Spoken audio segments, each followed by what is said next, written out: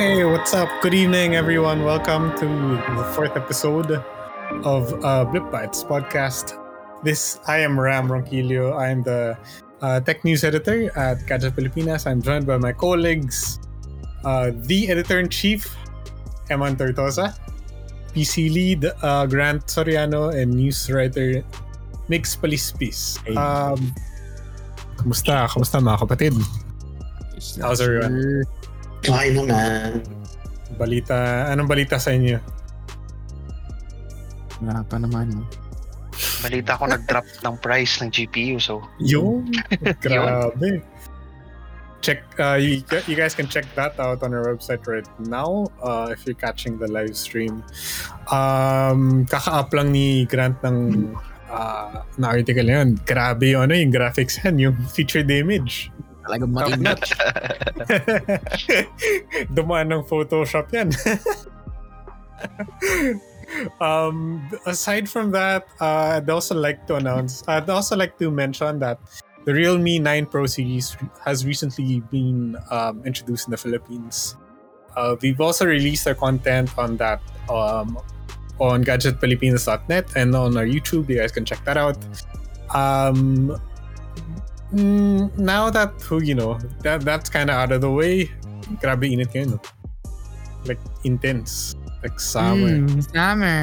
Summer is here. I think one thing I'd want to know how you guys beat the heat, like usually. How do you guys beat the heat? For the viewers, Emman, Grant, and Migs. Ano yung siya ginagawa niya? Ano yung go-to na? Aircon sa tanghali. I always have my Tim Hortons iced coffee, di ba? Yeah. Ice tayo, para malamig. Yun. Baka naman. Baka naman, Tim Hortons. Pag ilang episode na. Ikaw, Emman, anong usually go-to pang talo init? Ano ba yun? Hindi ko matalo eh. Kasi I'm so hot. Joke. Yeah. Yun. Manalo. Bagay yung soundboard. Ti-ti-ti-ti. Hindi, ano lang. Wala.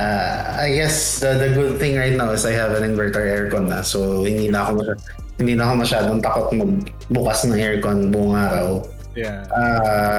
Pero apart from that, well, tubig, I guess. Milk tea pag may pambili.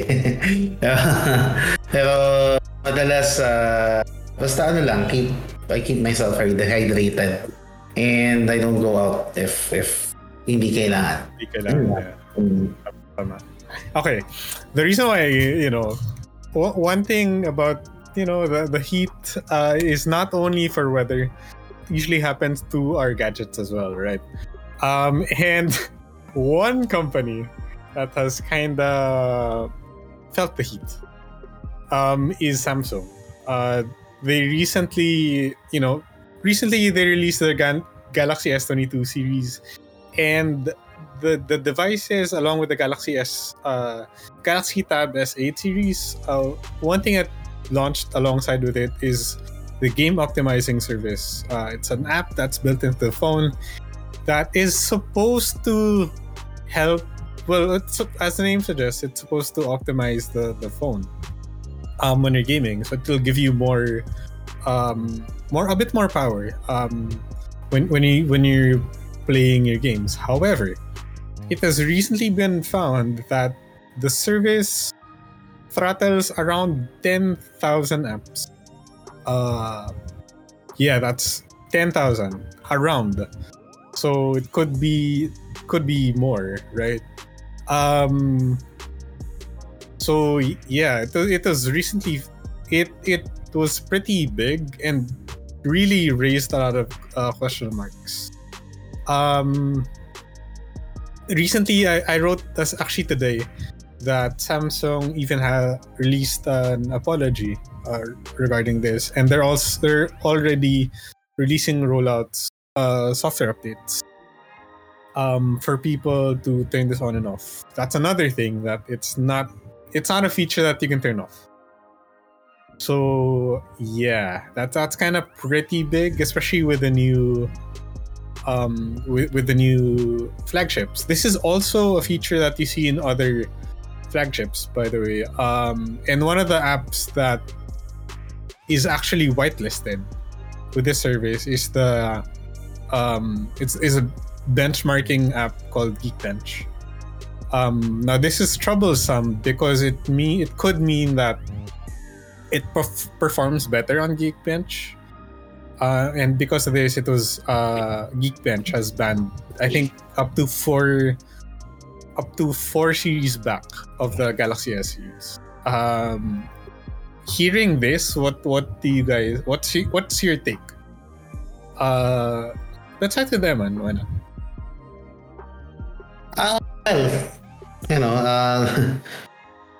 Well, any throttling on apps, without the user, nung wala namang particular na dahilan na to do that. I mean, unless they're trying to do something, I don't think that's a good thing for consumers. Syempre, you wouldn't want your phone being parang cap in terms of performance in any way, especially when you're spending a lot of money for it. And I guess it's a good move on them to apologize for what happened, no.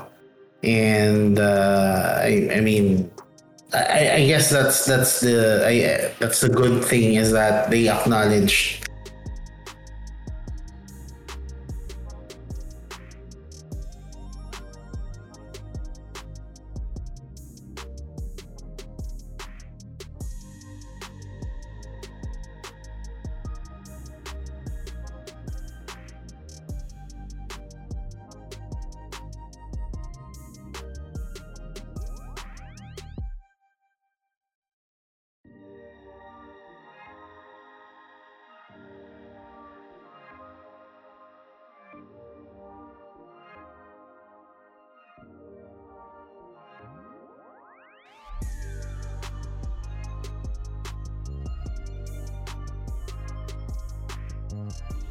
That I hope.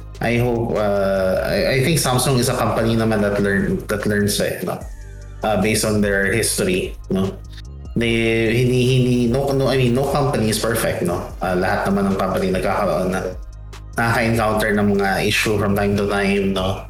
I guess the point is how you bounce back from that, no. And I hope that it's not widespread, I guess, to other devices apart from the S8 series and the S22. I hope it's not something that affects other devices, no. Say yung mid-range lineup or yung budget lineup. I hope it's not that widespread, no. And I guess they need to learn the lesson, and hopefully moving forward, no more of that. No more of that. And I guess for me, these things really happen. No, they shouldn't, but they do happen. So, ayan. Tama naman. I agree that I think Samsung is a company that, while they've made their mistakes before, you've really seen throughout the years that they constantly learned from these and built upon these. To improve their systems, their hardware, and all that. And I think it's a good. They've shown a good track record to bounce back from their mistakes, and whether it was, what I was thinking, like, they probably meant well with the service, but I'm not sure what they were thinking when they added, like, the apps they added there. I'm not sure. What do you think, Migs? Katulad ng sinabi ni Sir Emman na sana wag na maulit kasi sobrang hassle na, lalo na sa mga bumili ng device para sa gaming, ganyan, kasi parang ang hassle nga naman kung sina-throttle down nung machine mo yung isang program na ginagamit mo dahil wala kumbaga lalo na kung professionally mo ginagawa, para sobrang laking hassle nun. So sana wag na maulit. Tsaka labo kasi kung sa heat, di ba dapat nga in the first place parang kaya na dapat ng phone i-dissipate yun ng walang interference ng software. I mean, kung hindi naman extreme yung ginagawa mo. So yun, sana wag na maulit. Samsung. Ngayon, hinili ko si Grant kasi tingin ko mas marami siyang masasabi. I actually have quite a few concerns. So there's two points. Yeah. So number one, why is it when Apple did it parang hindi ganito kalaki yung flux sa kanila? Diba? To the point that there was banning and to the point where the CEO had to issue an apology. So I guess ako din makakasagot niyan. So in Apple's case kasi yung throttling is to save on battery. Yeah. Where in fact kay Samsung yung game optimizing service ironically de-optimizes your game, 'di ba? Your performance. So baliktad pa lang, dun pa lang. And going to my second point, since ganito yung ginawa ni Samsung, so it's basically from the start ganun. And benchmark apps were not included sa throttling. It raises concern about Samsung's build quality. Kasi ibig sabihin mo to, kaya nila tin-throttle kasi in the long run pag hinayaan mong mataas yung temps ng phone mo, mas mabilis siya mag-degrade. Though generally, yes. Ganun talaga yung nangyayari for electronic devices, especially na kung may battery. Kasi heat reduces your capacity or lifespan.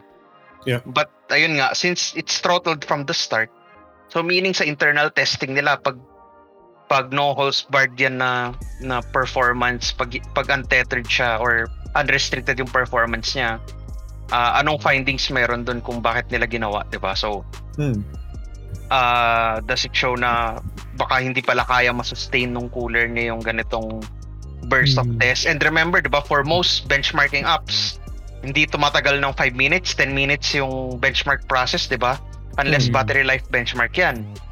So, baka, yun nga, pag hindi na siya throttled where the Exynos chip or the Snapdragon chips are allowed to go full clock speed, baka mamaya maka-experience na yung mga Samsung users ng stuttering in games. Diba? Kahit nakalock at 30 FPS yan. Diba? Kasi magcho-choke siya dahil sa init. So, ang daming question mark. And I don't know if kaya siyang ma-measure before and after dumating yung update pagdating sa FPS. But yun nga, magandang tignan kung anong behavior ng phone, especially in games, no? Before and after the throttling patch. So, I think yun lang naman for me, medyo slight concern lang. Kasi, I think for Samsung users, well, ang masakit pa kasi dito, flagship devices pa, di ba, yung mainly affected. So, ayun lang. So, if you paid that much, flagship price, no? Gaming PC price, di ka na kasi bumili ng gaming PC.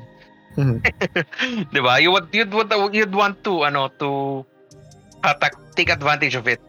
But I guess yun nga, ang silver lining if dito is as part of the update, 'di ba, optional na siya to turn it on and off yung throttling. So if you care about device longevity, then use it as as you will, gano'n na siya. But if you want to squeeze out performance, no, gusto mo pigain yung shelf life ng Samsung phone mo, then by all means, extract. Ayun nga, yung extra performance din pa yun na makukuha mo with more clock speed since hindi siya throttled.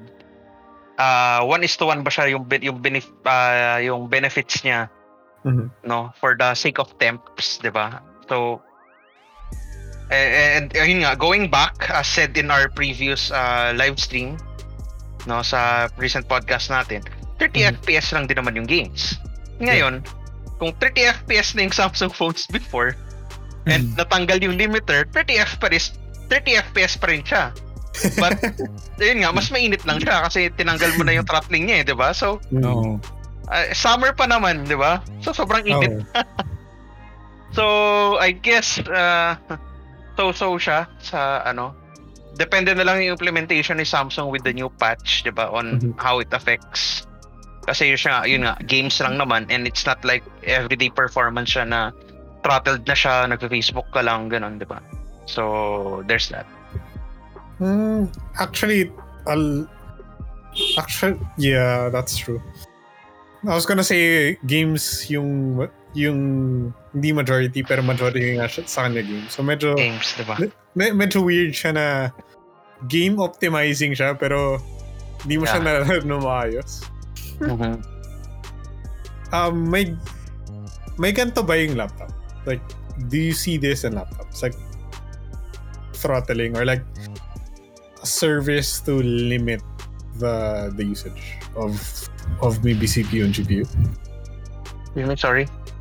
Is it something that you see in laptops? I don't know, an optimizing service, I guess.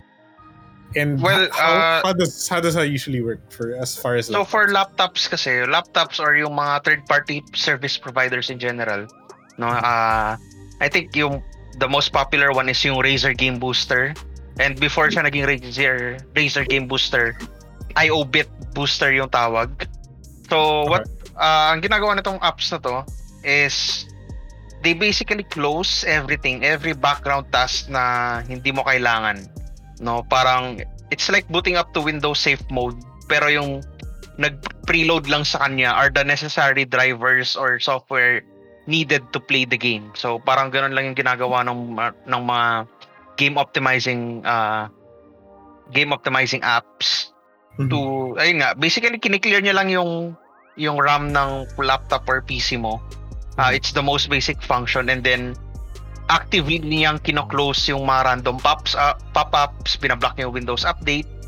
So that's the basic task na ginagawa niya. And ikaw, if malinis naman yung PC mo na wala ka kung ano-anong apps na ini-install, it should not affect you. Pero yun nga, for PCs kasi, this only affects or benefits the lower end part of the spectrum, yung mga PC, sabihin natin mga the 10 to 20k PCs or yung mga PCs that have less than 8 gig of RAM. So doon lang siya beneficial sa PC. And at most mga 10 to 20 FPS lang yung binibigay nito for in some extreme use cases.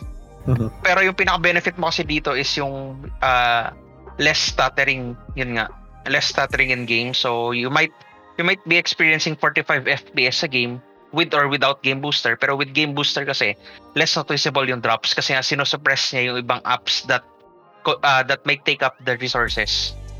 So for phones, I think ganun din. Kasi diba minsan for yung mga naglalaro, pag nagbubukas ka ng laro, diba, optimizing 0 to 100% minsan may animation pa na ganun. And then minsan after mo maglaro, dun ka lang makaka-receive ng text, ng calls, ng notifications, ng messages. So ganun yung optimizing na ginagawa. But yun nga, with Samsung's case, clock speed basically yung ginagalaw. So it's a big question mark on how big yung throttling. Kasi kung 5 to 10%, siguro negligible naman yun. Especially yun nga, nakalock ng 30% FPS. Nakalock ng 30 FPS. And yeah, pretty much that's it. Para sa mga nasa chat natin ngayon, by the way, hi kay John Stephen Reyes, lagi nandyan yan. Si Sean Benedictoy, love you. Siyempre si Bossing Gian Carlo Viterbo, what's up? If there's anyone with a Samsung maybe S22 series or a flagship Samsung device, I think my main question to you is, do you feel the throttling that people claim? Because I'm honestly not I haven't been on a Samsung flagship in a while, so I'm actually curious. If it really matters, like pretty big from day to day. What's your take on this, Emman? Like, do you think they should remove it, do you think they should restructure the optimization? What do you think, or do you think a toggle button is good enough as a fix for this? Yeah. I mean, I guess what well, to me, I think if they can just fix that part, no, that kasi yung GOS, diba, the game optimization service, it's supposed to basically enhance performance, so maybe they can just fix it, no, na that it really does, no. If you compare to other brands, kasi yung ibang brands, there are usually options that you can choose from, no, parang performance profiles that you can choose, no. For example, if you want to be parang if you want a balanced profile na, and if you want a more of parang conservative profile, pwede merong may ganon. And then there's the performance profile, no, which is basically the all out. I guess that's yun yung kailangan na ayusin, no, is that maybe if there were ganong options dun sa mismong application na yun, and then maybe yun nga, make sure that when you have that option to go all out, no, max performance, then talaga max performance. No. But then yun nga, again, it could be like that, meron din kasing yun nga, tama naman yung sinabi ni Brandon kanina, no, that why do it in the first place, no? Why do that throttling in the first place? Is it a sign of a sort of a weak point in their hardware, or is it like an admission na hindi kaya ng hardware namin yung init, or what? It cannot sustain itself, no, for as long as there's a period of time, no, so we have to throttle it down to sustain the performance, pero bababa konti, no. I mean, we don't know, no, but there could be a reason that why they did that. But then again, yun nga, we're talking of a flagship device kasi, so that's the more ang daming factors that you can think of, no, na ang daming parang sides that you can think of na, yeah, okay, fine, you want to preserve the hardware, or you want to preserve the hardware lifespan, no. But yun nga, you're on a flagship device, so ano ba yung performance hit that you're getting or that throttling, no? Is it bad enough ba na does it really affect the experience so much, no? Or is it like a throttling na hindi mo naman masyadong maramdaman, no? And unfortunately, I don't have a phone here that I can test with, no, na for it. But yun yung parang mga various points of view that you can think of, no. Surely they did it to may reason kung bakit nila ginawa. Of course. But I guess they got caught. That's why they're apologizing, no. Yeah. But yun nga, in the first place, if they didn't do that, what would happen, no? Parang so it also begs the question of why did they do that in the first place? No? Yeah. Was there a scientific reason for it? Was it a mistake in how the application was made? Or was it something of an experimental feature that they forgot to remove? Or something like that? Diba? Maraming pwedeng So, I guess if they're gonna fix it, then I guess if they already have those toggles in there for maximum performance, and balance or battery saving, then I guess if you put into maximum performance, then it should be maximum performance. It should do what it's supposed to do, no. Yeah, unless there's an underlying issue nga, no? Yeah. So yeah, interesting.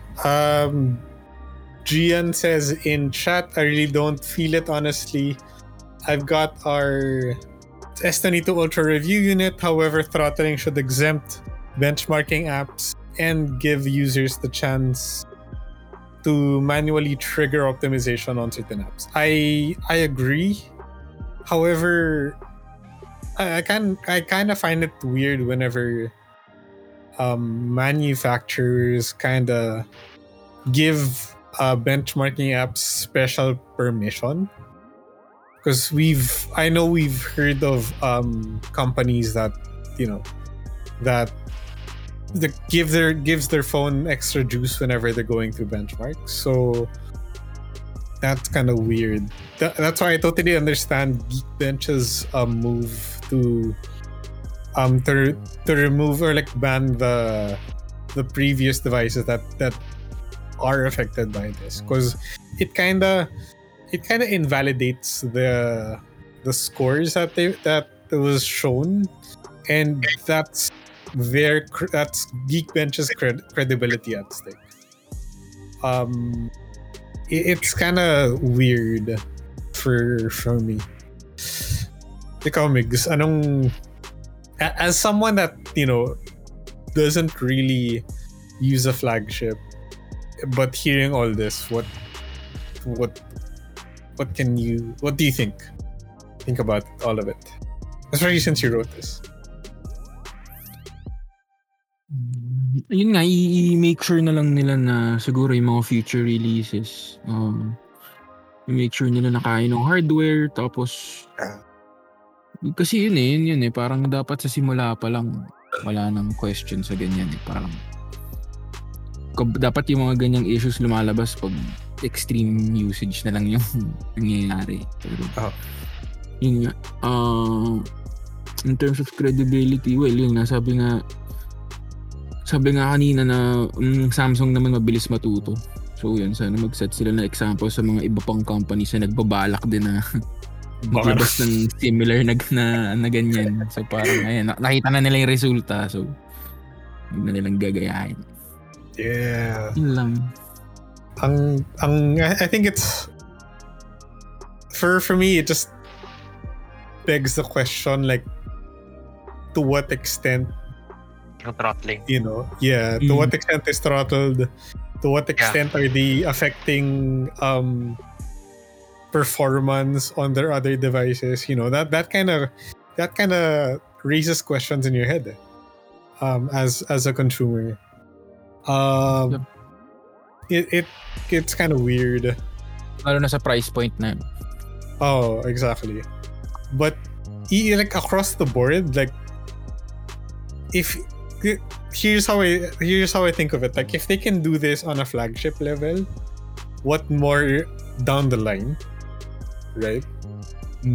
Is how my brain thinks about it. I'm not sure about you guys. Feeling ko pag mas mababang mga models, baka mas ramdam na. Diba? And baka hindi rin, dalawa rin yung sides. Kumbaga baka hindi rin kailangan kasi since hindi ganun kalakas yung performance, hindi ganun kalakas yung init. Yun din. But I don't know. It's kind of hard to tell, especially since there is no like written, like, it's not clearly stated. Like, Samsung does not clearly state it. Reports don't clearly state it. So it's a lot of like gray area and assumptions that have to be made. So it's kind of a weird thing. John Stephen Reyes says if it doesn't serve its purpose, i-remove na lang. Char. Oh yeah. Oo nga, hindi siya pwedeng i-uninstall sa phone, di ba? Kasi it's part of the default app. Yeah, it's a pre-installed app. Yeah. So I think the best solution that they have right now just to toggle it on or off, which I agree with, but as Emman said, I prefer having profiles to choose from. I think I see that a lot in other laptops and in other phones.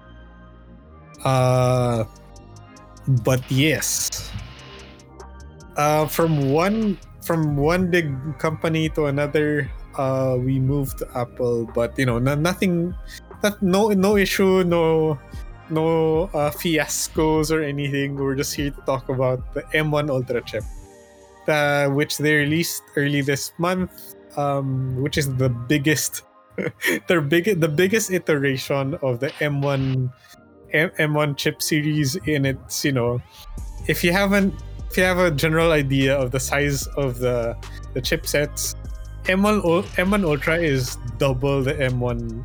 It's basically two M1 Maxes, which in my head it's like, what the what the F is this? Ultra kung ultra ka, diba? But some of the features, according to them, it is two M1 Max chipsets that connects the chip with a silicon interposer that connects the chips across 10,000 signals and provides a 2.5 terabyte per second latency for bandwidth. So I'm guessing that's to send signal across the two quote-unquote chips. It has a 20-core chip CPU. It has with 16 high-performance cores and 4 high-efficiency cores. And it has a 64-core GPU that's the same size as the M1 chip, that just in my brain is crazy. And has a 32-core neural engine that is said to run up to 22 trillion operations per second. In my head, this is like holy moly! That's a big chipset. But I think I'll toss it over to Grant. What do you think of this? Like, it's a big chip. Well, feel ko down the line magkaka M1 Ultra Pro Max. I mean, di ba kasi dalawa na siya? So, next to 2, susunod dyan 4, di ba?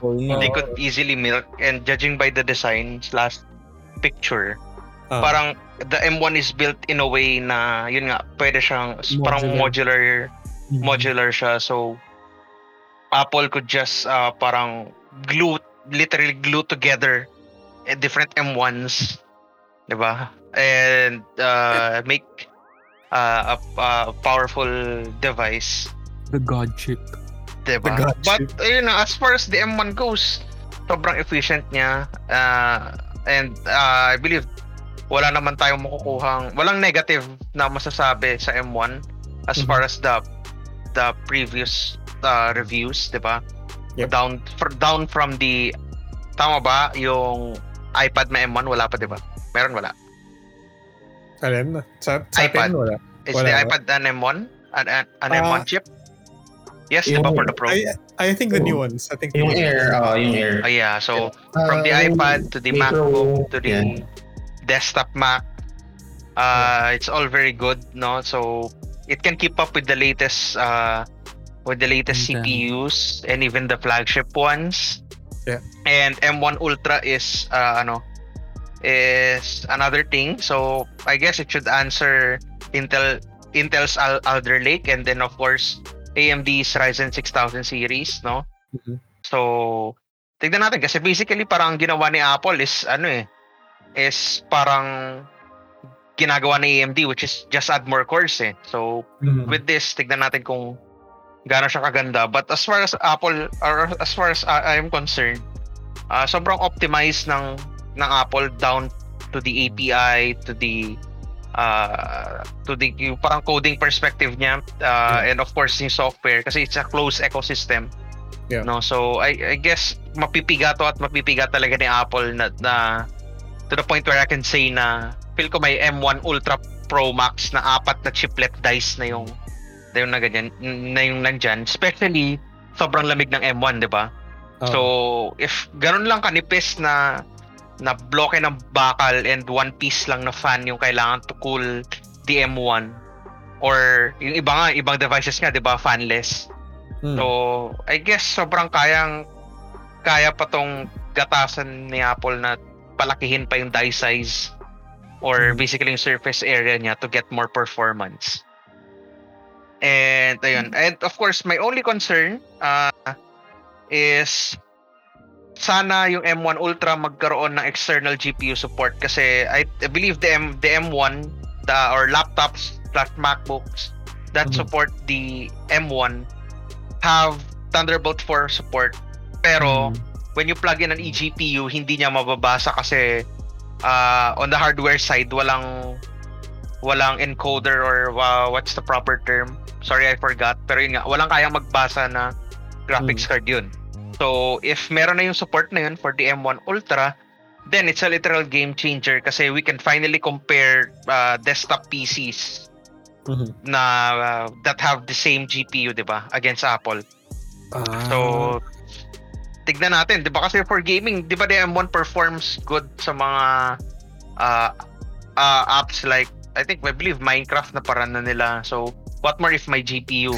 Kasi di ba the M1 has parang APU siya in terms of CPU kasi it has CPU cores but it also has GPU cores. So if naglabas si Apple ng external GPU support with their devices, I think nagstay off na yung topic. But yeah, imagine the possibility, no? Not only for gaming but for productivity as well, lalo na yung mga GPU accelerated tasks natin for yung mga rendering and all. And yeah, for the M1 Ultra, and since yun pala, since doble yung size niya, doble din kaya yung price. So, baka ano to ni Apple baka magiging rason niya to make the prices way even higher. Especially sa proprietary design, di ba? Do you want the ballpark range? Do you want the price of the Mac Studio, which is the only Apple device with the M1 Ultra? You want the price? How much? The M1 Ultra powered Mac Studio is $237,990. Ano yan? Base config? What was that? Sorry. Base config? I mean, sa 2 lang? 237,000. Ba't dito $4,000 na kami? Baka yun nga, ano? Baka hindi siya base. Base na yata to. Base na yung 2,000. 100, 120. As long as it's double the performance na, or at least 1.6 times, yun yung pinaka-low expectation ko. At least 1.6 times faster. Na real time I don't want to believe Apple's marketing na up to 2.3 times pero single core lang pala or 1 minute benchmark lang pala, no? So it's a real world, yung sustained talaga na kaya mong i-run ng 1 hour ganyan. And ayun, so kasi ang naisip ayun nga, bagong idea lang din, baka yung M1 Ultra in the near future yun na talaga yung maging for laptops and desktops, and then the regular M1 mapupunta na siya sa phones kasi it has the power to compete with desktop CPU. So I don't see the reason why in the near future na di siya mapupunta sa phone, especially yun nga, ganun kalamig yung cooling, yung processor itself na hindi naman kailangan ng active fan as in with the iPad and MacBook Air, di ba? And iMac, yun pa pala. So ayun, pretty much exciting stuff from Apple na sana sana they'd sell to other parties, 'di ba? Sipin mo makakita ka ng ROG M1 Ultra kung ano device man 'yun. Assuming meron, 'di ba? In an alternate universe. Pero may issue yata ang M1 Ultra sa heat dissipation. Ayun na kasi dalawa sila. Oo, kaya hindi siya malagay sa mas maliit na form factor. Kaya ang laki ng Mac Studio compared dun sa Mac Mini. Kasi kailangan niya ng beefy na cooling. So medyo baka matagal pa bago siya malagay sa mga phone, mga ganyan. Yeah. No, I was talking about the regular M1. Malalagay sa phone. M1, and then ma-retain na yung Ultra sa devices na talaga na sa mga desktop devices. Based on, like, has it ever been made where a chipset is connected and then it runs like two of the same chipsets run like with something connecting it, does that affect speed? If that's Yes, kasi traditionally that's what SLI is, yung literal connector na yun to make them run in parallel. And then on a more extreme side sa PC, yung dalawang chip talaga ng graphics card in one dalawang chip ng graphics card in one body lang talaga. So meron dati, I believe that was the Radeon R9 290X ata, yung dalawang chip yung nakalagay mismo sa GPU. And yung naging bottleneck naman doon is the PCIe speed mismo. And of course, yung init ng dalawang chip na magkatabi. So, yun yung potential problem with with having a brute force approach. Yun kasi tawag namin madalas yan. Pag dinadaan mo sa numbers na lang and with no actual optimization in terms of architecture. Kasi I believe the M1 shares the same basic layout or architecture with the M1 Ultra. So ang ginawa lang talaga nito is double the size or double the count, which is brute force siya, meaning yung performance niya hindi siya 1:1 na times 2 so may diminishing return yan, but of course expect the heat output to be in the worst case scenario more than 2 times. And of course power consumption din. I see. So do you think this approach is better than slapping on more cores onto one chip? Versus yung dalawang chip? Problem mas mahirap yun kasi mas concentrated yung heat nun Well, it can go nila ginawa yun. It can go to waste kasi before on AMD CPUs, si AMD nagbebenta ng Athlon 2 X something model and then another Athlon na quad-core variant. Pero yun pala, yung binebenta ni AMD na dual-core variant, nakalock lang siya via microcode, which yun nga, na-unlock din ng users. So kung ito si Apple, if all this time yung binebenta niyang laptops, digitally locked lang pala yung cores or yung performance, then that's a problem. But if not, if making sure nga sila, if talagang mangyari na okay, M1 Ultra talaga to, 1:1, and then the next release, M1 Max lang, ganun lang talaga, and then there's no locking type of thing na mangyari, then okay lang siya. Kasi it's justified. But yun nga, kung ginawa nila yung ganong approach na digitally locked, then you're locked behind the paywall na basically you paid for na kasi whether or not you use it, nabili mo na yung piyesang yun So, gets. Pero sa tingin mo, Grant, yung M1 ngayon, may ganyan. Something na nagbo-block sa maximum potential. I mean, kumbaga, para lang pagkakitaan pa. Sa tingin ko ngayon, wala. Kasi, I believe Apple wants to flex their technology. And yung R&D nila, gusto nilang bawiin to the point na, ayun nga, isang chip lang gamit nila for most devices. And I believe yung parang quote-unquote lock na ginagawa nila ngayon is via the clock speed. So yung clock speed, understandable yun. Lalo na kung if you have different form factors or sizes.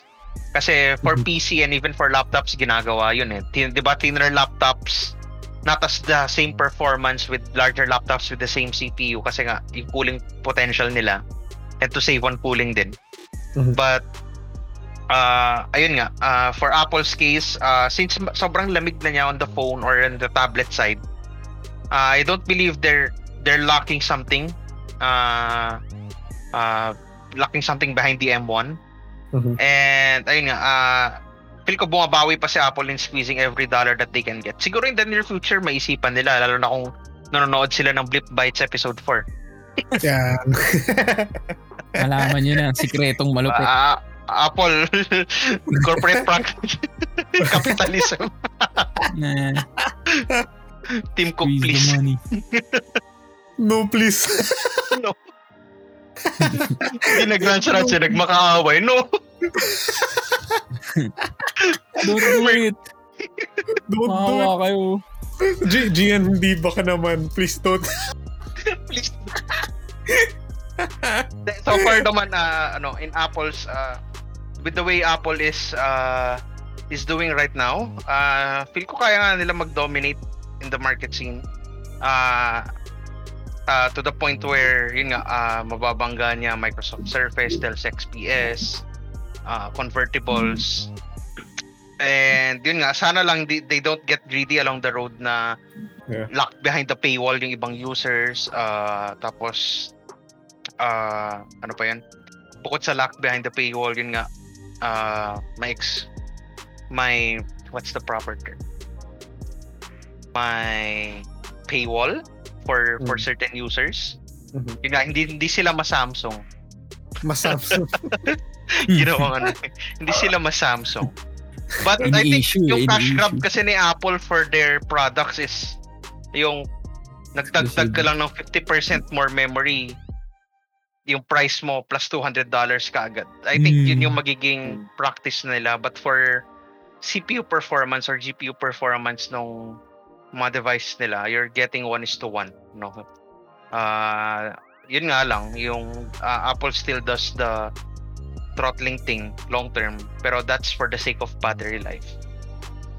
And let's see kung actually yun nga, there's one yun nga, yung we have to look out for the M1 long term kasi it's a relatively new CPU. I think 3 years pa lang to 2 years. Yung M1 chip mismo, yung base M1 chip, diba?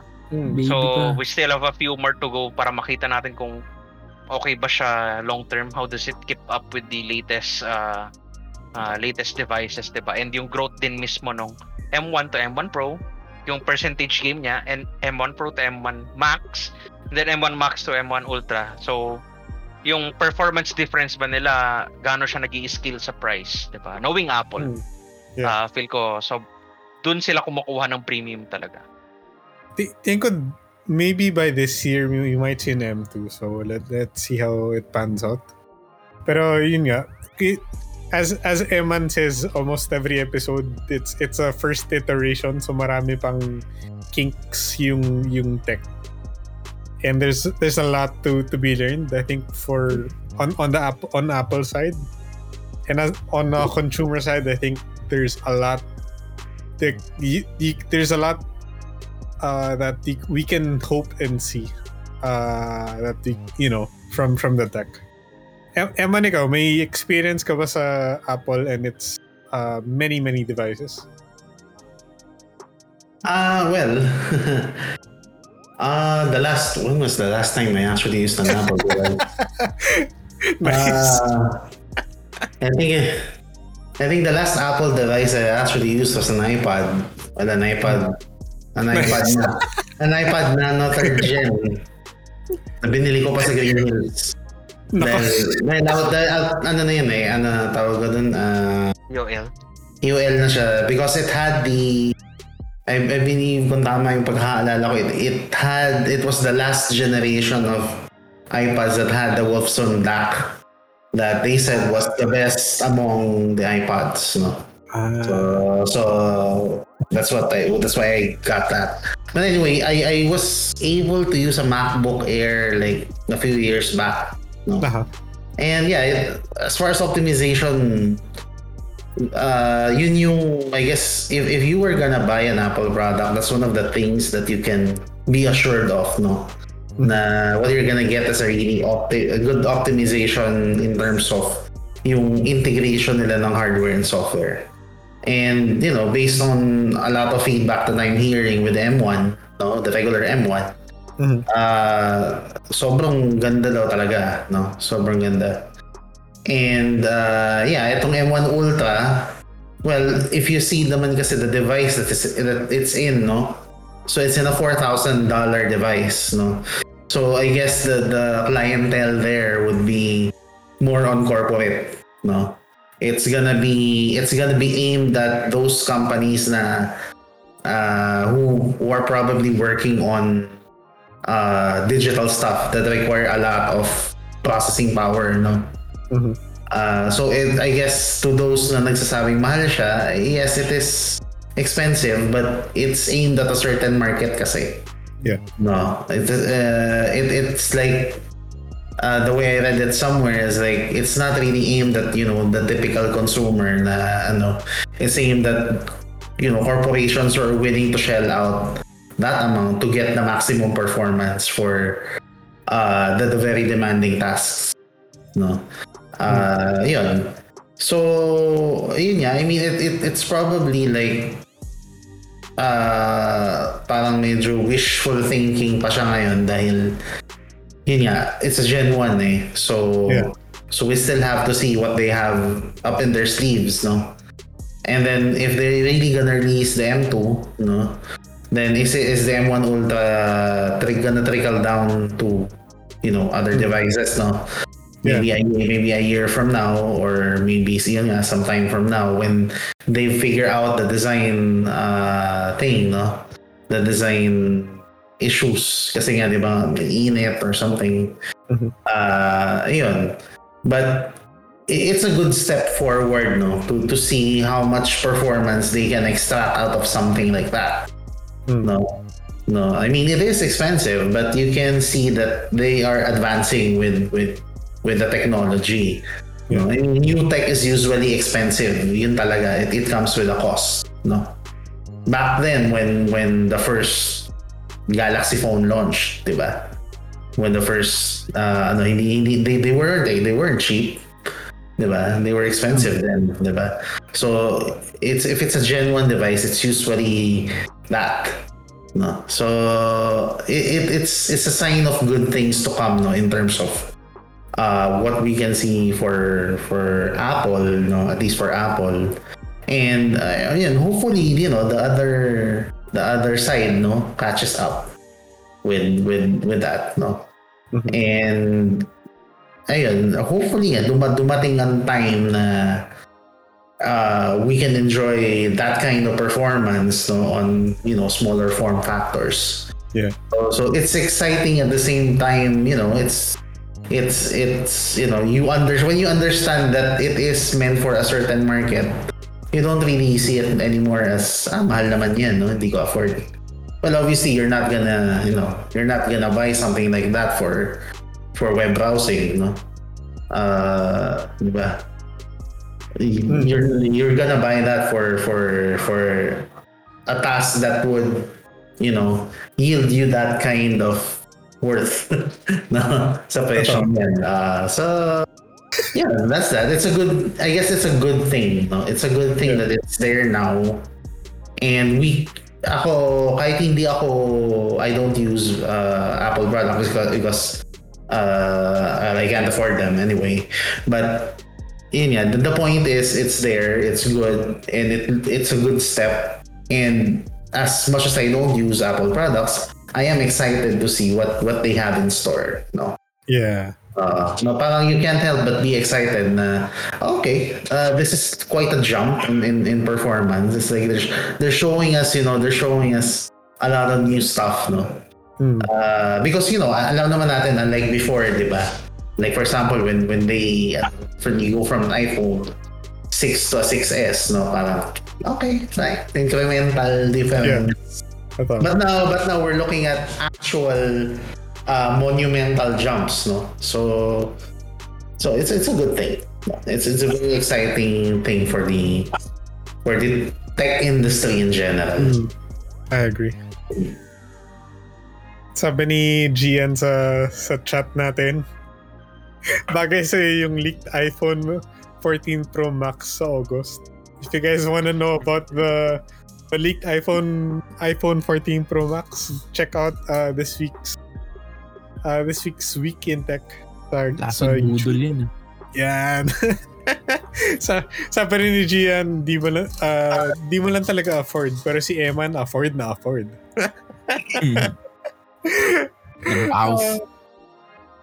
Pati, di afford, says the guy who has 30k headphones. Love you, Emman. Di ko naman narinig ni Emman lahat yun. Pero sa chat lahat. Sabi naman.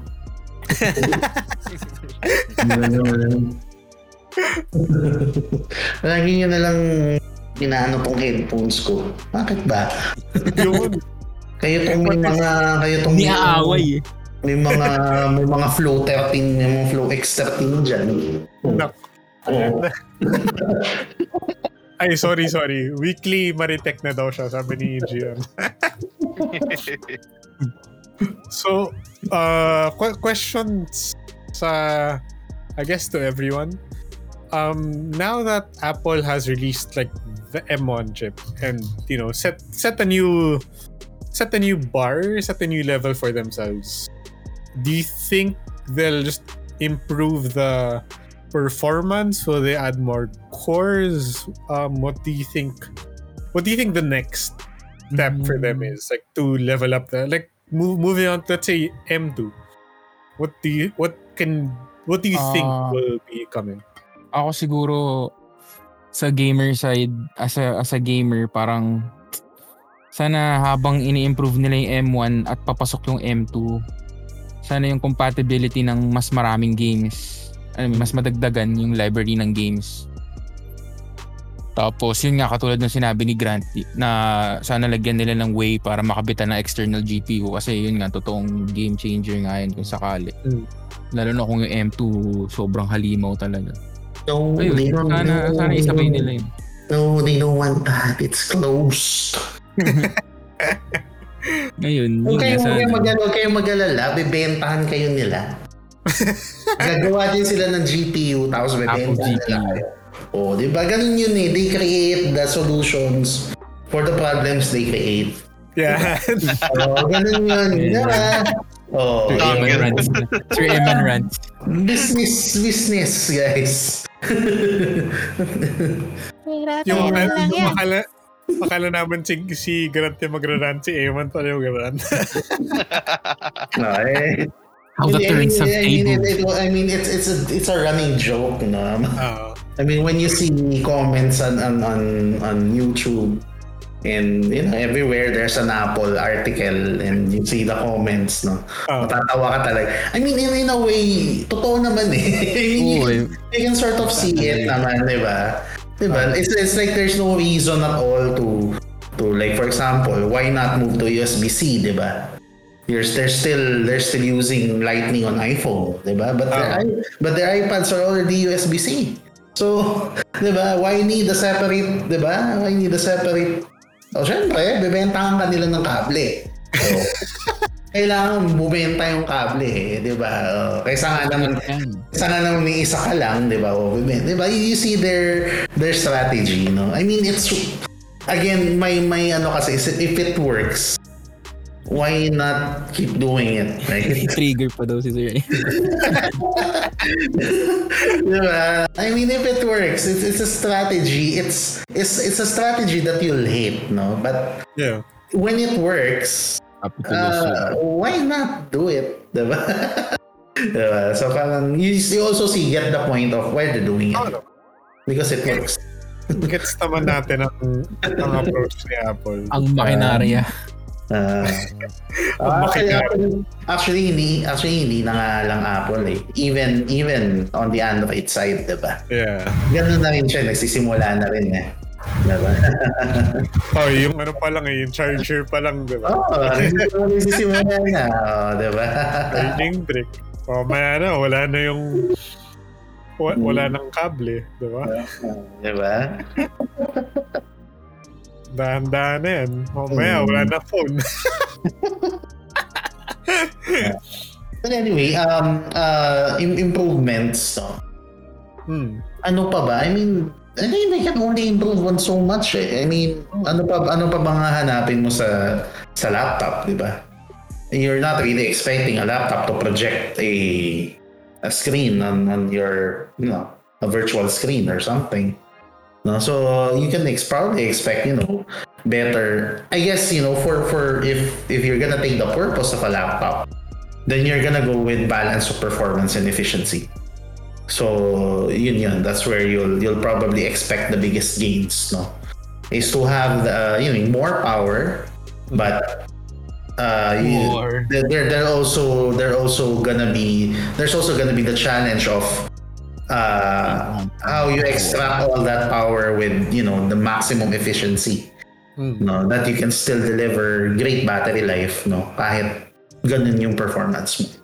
So, yeah, I guess that's gonna be the next step. You're gonna take it. I mean, it's already good now, but obviously, when we talk of technology, it always move. It's all about moving forward, diba? Further. We always get the notion that it's gonna stop somewhere there, no? Yeah. Parang hanggang dyan lang ba yan? And then the next year, they come up with something new. No? They come up with something better. So it's always, improving. So yeah. Hopefully by then I can afford one. So yeah. So diba? Yan. Paalam gaming. All work, no play. All work, no play. Ay, ayoko nga pala. Bigyan ako ng maraming pa-video ni Sian. Edit mo. Edit mo to. Bilis naman yung laptop mo eh. Kaya pala di na-afford. Dito na lang ako sa desktop. Ikaw, Grant, Mr. PC Man. What? The Grant Wizard. The Grant Wizard. I hope I live the day to see Apple compete with Nvidia, Intel, and AMD on the gaming side. Wow. Yun talaga. Pero yeah, parang yun na yung with the way how Apple is doing, yun na yung expectation ko. And I think yun nga, going back with what Emman said, parang the features that we want is only a matter of when. Diba? Kasi yung 120 Hz sa phone nila, sobrang tagal nating inantay. To the point na umabot pa sa budget phones bago in-adopt ni Apple mismo, di ba? And ayun nga, with the new with the new M1 Pro Max, M1 Ultra pala, sorry. No, wala. M1 Pro Max. May hidden device eh. Bagong chipset, nice. Kasi diba yung naming scheme, hindi na nila pinanindigan na may M1 Pro, may M1 Max, M1 Pro Max. Anyway, with the new M1 Ultra, seeing that it has more GPU, no, sana lang it's more friendly towards games, and of course I believe mauuna si Apple muna mag-optimize ng software nila, especially na hindi siya x86 architecture. So yung sa pag gusto mo mag-bootcamp or yung mag-run ng Windows, you still have to work around some things, and hopefully the M1 Ultra does it a bit smoother. Yeah. So, kasi hindi na for some people, usually rason nila kung ba't ayaw nila mag-Apple is mainly because of the software, and now na sobrang capable na yung hardware, we might see widespread adoption, diba? Especially yung nangyayari ngayon sa PC side din, where if you can remember, si Microsoft with the Surface Pro X made their own SoC in partnership with AMD, pero hindi siya successful, 'di ba? And noting noting the fact na Microsoft na yun mismo which owns Windows, which makes Windows, 'di ba? So hindi ganoon ka-smooth yung integration na nagawa nila. So parang yun nga, everyone's got their eyes on Apple. And hopefully hindi mahulog si Apple sa kinakatatayuan. Wow.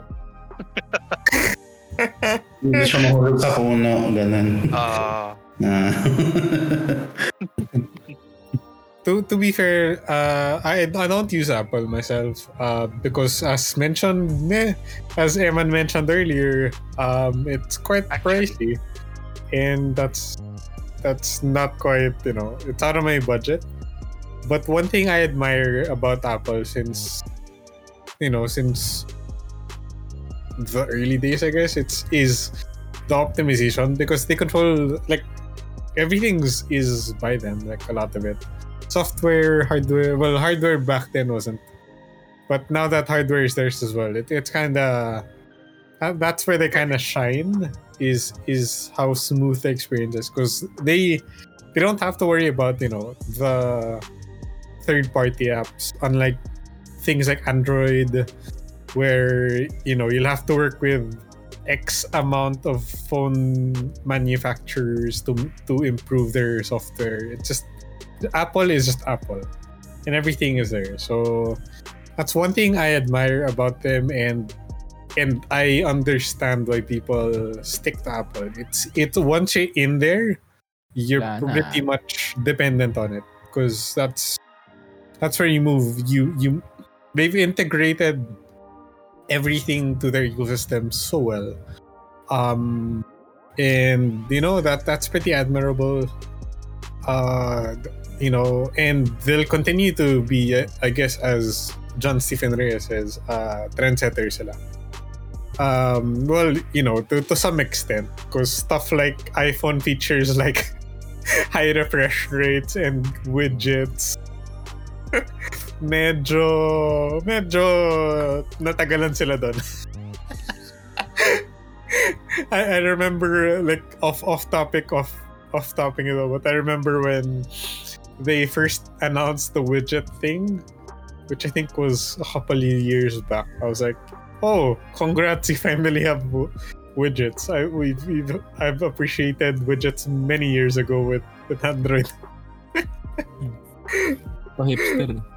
Oh, parang they go at their own pace. I guess they can say optimization or whatever, but people follow them, and people will continue to follow them and support them because they're pretty much in that ecosystem. As tanong ni Gian, once you go Apple, you'll never go Cherry.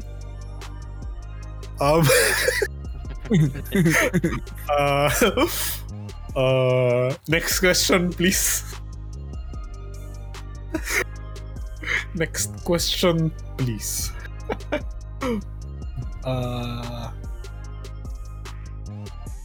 Yun. I think that's everything that's supposed to be discussed for tonight. We went through the Apple M1 Ultra chip, which I think is massive, like physically and actually and figuratively. I think it's gonna be interesting where Apple goes from here. Because from what I've read, I think there are reports that they're releasing an M2 chip soon. One thing that I hope that they do on maybe an April Fool's thing is where they'll announce an M3 and there's nothing on it because it's M3. Kaasar. Let's go! And that's it. Bye-bye. Bye-bye. Parang nawawala yung internet ko. All right.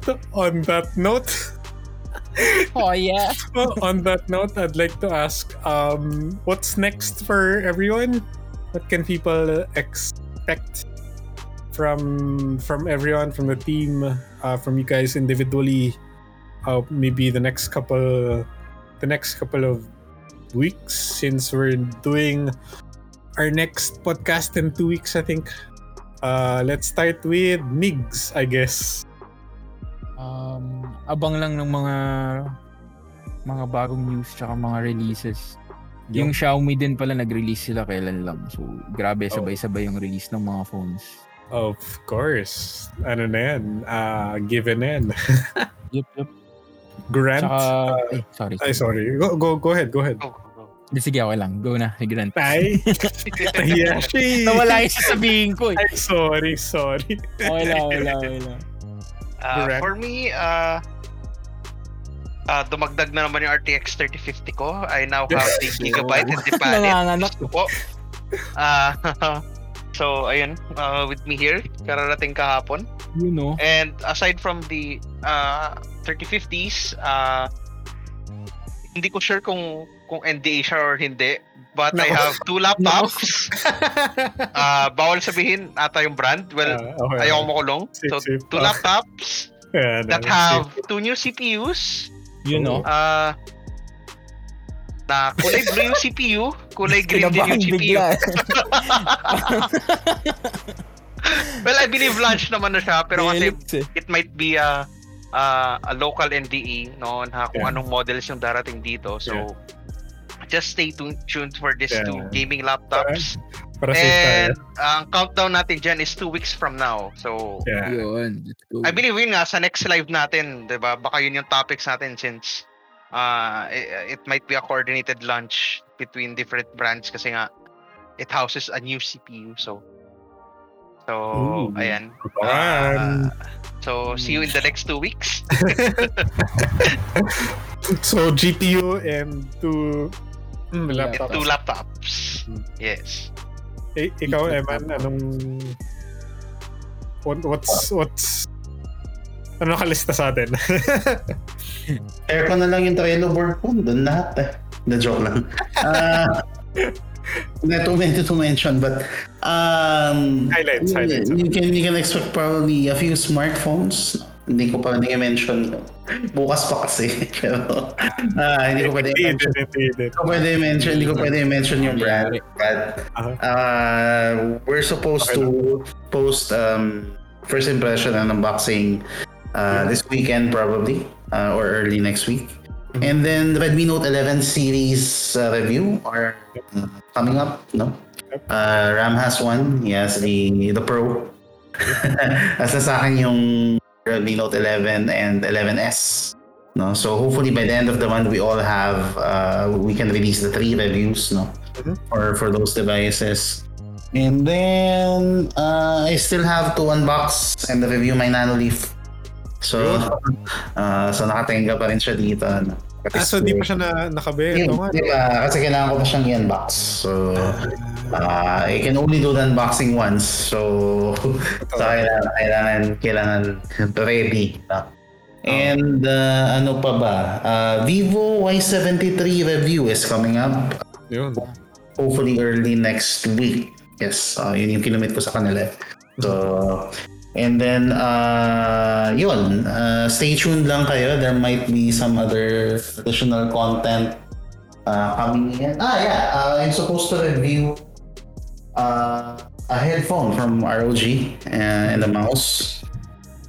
Yung Animatrix na headphones, no? Delta Animate. Yan. So, it's there, no? I have to review it. I'll be probably releasing it sometime, if not this weekend, sometime next week, no? And one last thing, MateBook 14S review is also coming up next week. Yeah. So a lot of things. And marami pa yan nasa listahan. Yan. Too many to mention. Too many to mention. But again, it's a good thing because, maraming gagawin kesa naman walang gagawin. Tama. Okay lang yan. Ayan. Yan. Gusto rin pala i-mention ni Gian na palabas na yung Oppo Reno 7 and Oppo Reno 7Z. Palabas bukas yung review nila ni Tin. Go. Tsaka ano nga pala, embargo just lifted. 10/15. Samsung just launched its newest A series devices. Ooh. No? So I believe meron tayong article na ready for that. So ayan, you can just check it out on our page kung ano yung mga specs and prices. So if you're looking for the newest A series devices, they just launched, no? While ang daming releases this month. Yeah. Okay na yun. Para wala na next month, no? Tingin na lang. Sana. M3 na M3. Yeah. Sana. Alright. Ako, to be honest, kakagaling ko na sa booster ko. I was for like a day or two. But I am releasing, as Emman said, I'm releasing a Redmi Note 11 Pro 5G review. Hopefully by next week. It is a fun device. I must say, I enjoy it. But yeah, that's it for us.